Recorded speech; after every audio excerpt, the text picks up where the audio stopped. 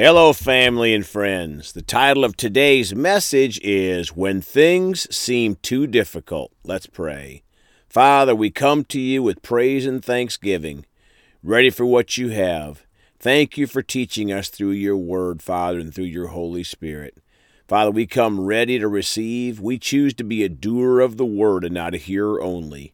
In Jesus' precious name, amen. Well, folks, our flesh does not like difficult things. Our body doesn't like pain. Our brain doesn't like difficult things. But we need to learn from God in difficult situations. Let's start today at Acts chapter 7 in the Amplified Bible. Verse 1. Now the high priest asked Stephen, "Are these charges true?" Verse 2. And he answered, "Brothers and fathers, listen to me.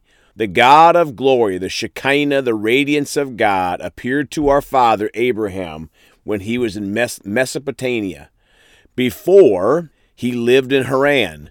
And he said to him, 'Leave your country and your relatives and come to the land that I will show you.'" So, folks, Stephen goes on preaching a great message to the people. Let's pick it up again in verse 51. "You stiff-necked and stubborn people, uncircumcised in heart and ears, you are always actively resisting the Holy Spirit. You are doing just as your fathers did." My friends, we need more preaching like that in the end times to reach the lost, and that includes many sitting in church pews supporting sin. 52. "Which one of the prophets did your fathers not persecute? They killed those who proclaimed beforehand the coming of the righteous one, whose betrayers or murderers you have now become." 53. "You who received the law as ordained and delivered to you by angels, and yet you did not obey it." Folks, this is where we are today. Many so-called Christians not obeying God's word and instead choosing the world's desires, pleasing people. So let's see how Stephen reacted. After preaching a message that would today get some folks to unsubscribe from his podcast. Verse 54. "Now when they heard this accusation and understood its implication, they were cut to the heart, and they began grinding their teeth in rage at him." Folks, sounds like today's times. People enrage when you tell them the truth that they don't agree with. 55. "But he, being full of the Holy Spirit and led by him, gazed into heaven and saw the glory, the great splendor and majesty of God and Jesus standing at the right hand of God." My friends, here is a key point in this verse. Stephen was full of the Holy Spirit, his guide, his comforter, his helper, who helped Stephen keep his focus on Jesus. 56. "And he said, 'Look, I see the heavens opened up in welcome, and the Son of Man standing at the right hand of God.' 57. "But they shouted with loud voices and covered their ears, and together rushed at him, considering him guilty of blasphemy." Folks, in these current days, they'll accuse you of a hate crime for preaching the truth. 58. "Then they drove him out of the city and began stoning him, and the witnesses placed their outer robes at the feet of a young man named Saul." Friends, a side note here, Saul, who became the great apostle Paul, watched and approved of this stoning. But he later received Jesus, and all things became new. We can't give up on the ones we know that are far from God. Let's keep praying and witnessing and loving. 59. "They continued stoning Stephen as he called on the Lord and said, 'Lord Jesus, receive and accept and welcome my spirit.' 60.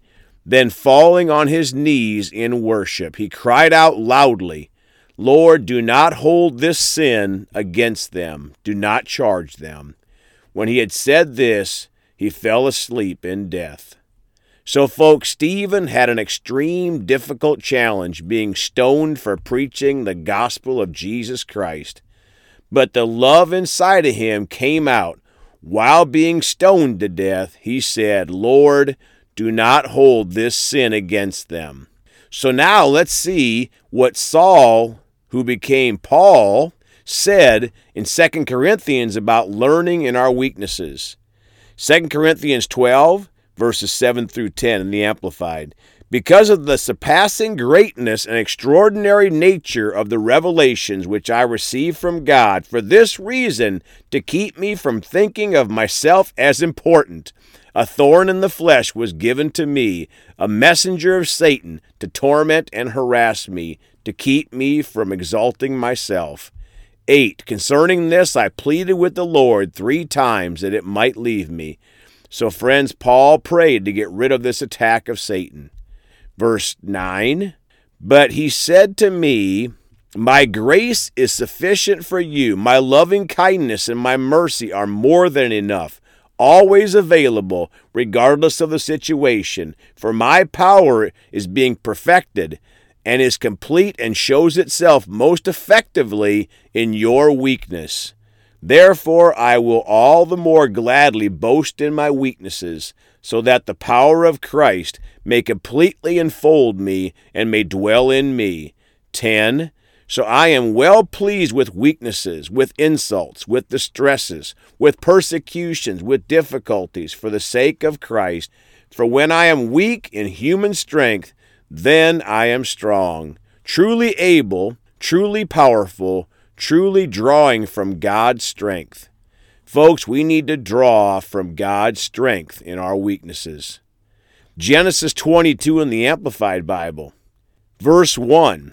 Now after these things, God tested the faith and commitment of Abraham and said to him, Abraham, and he answered, Here I am. Verse 2. God said, Now take your son, your only son of promise, whom you love, Isaac, and go to the region of Moriah, and offer him there as a burnt offering on one of the mountains of which I shall tell you.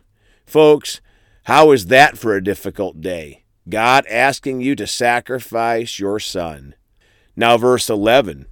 But the angel of the Lord called to him from heaven and said, Abraham, Abraham. He answered, Here I am. Verse 12, the Lord said, Do not reach out with a knife in your hand against the boy, and do nothing to harm him, for now I know that you fear God with reverence and profound respect, since you have not withheld from me your only son, your son of promise.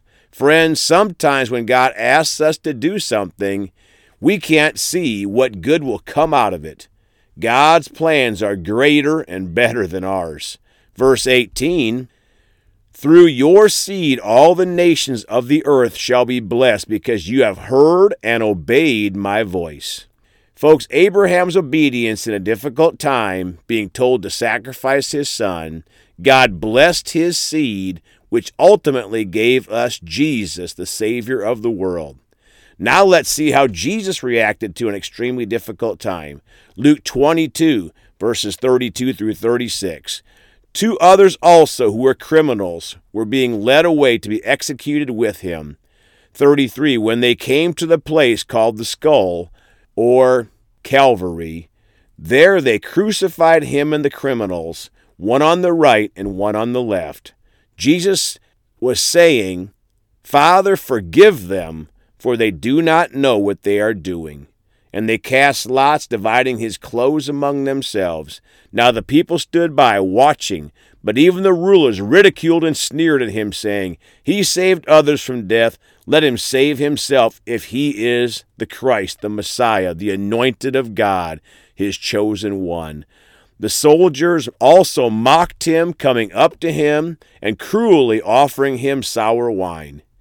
So, friends, while our sinless Jesus was being crucified with 2 convicted criminals, and as the people around cast lots for his clothes, ridiculed and mocked him and sneered at him, Jesus said, Father, forgive them, for they do not know what they are doing. The love in Jesus coming out of him for all of us.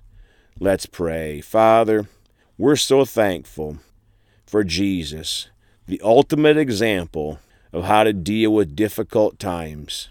Focused on you, Father, and your plans. So we choose, Father, to seek first the kingdom and put you first in everything that we do.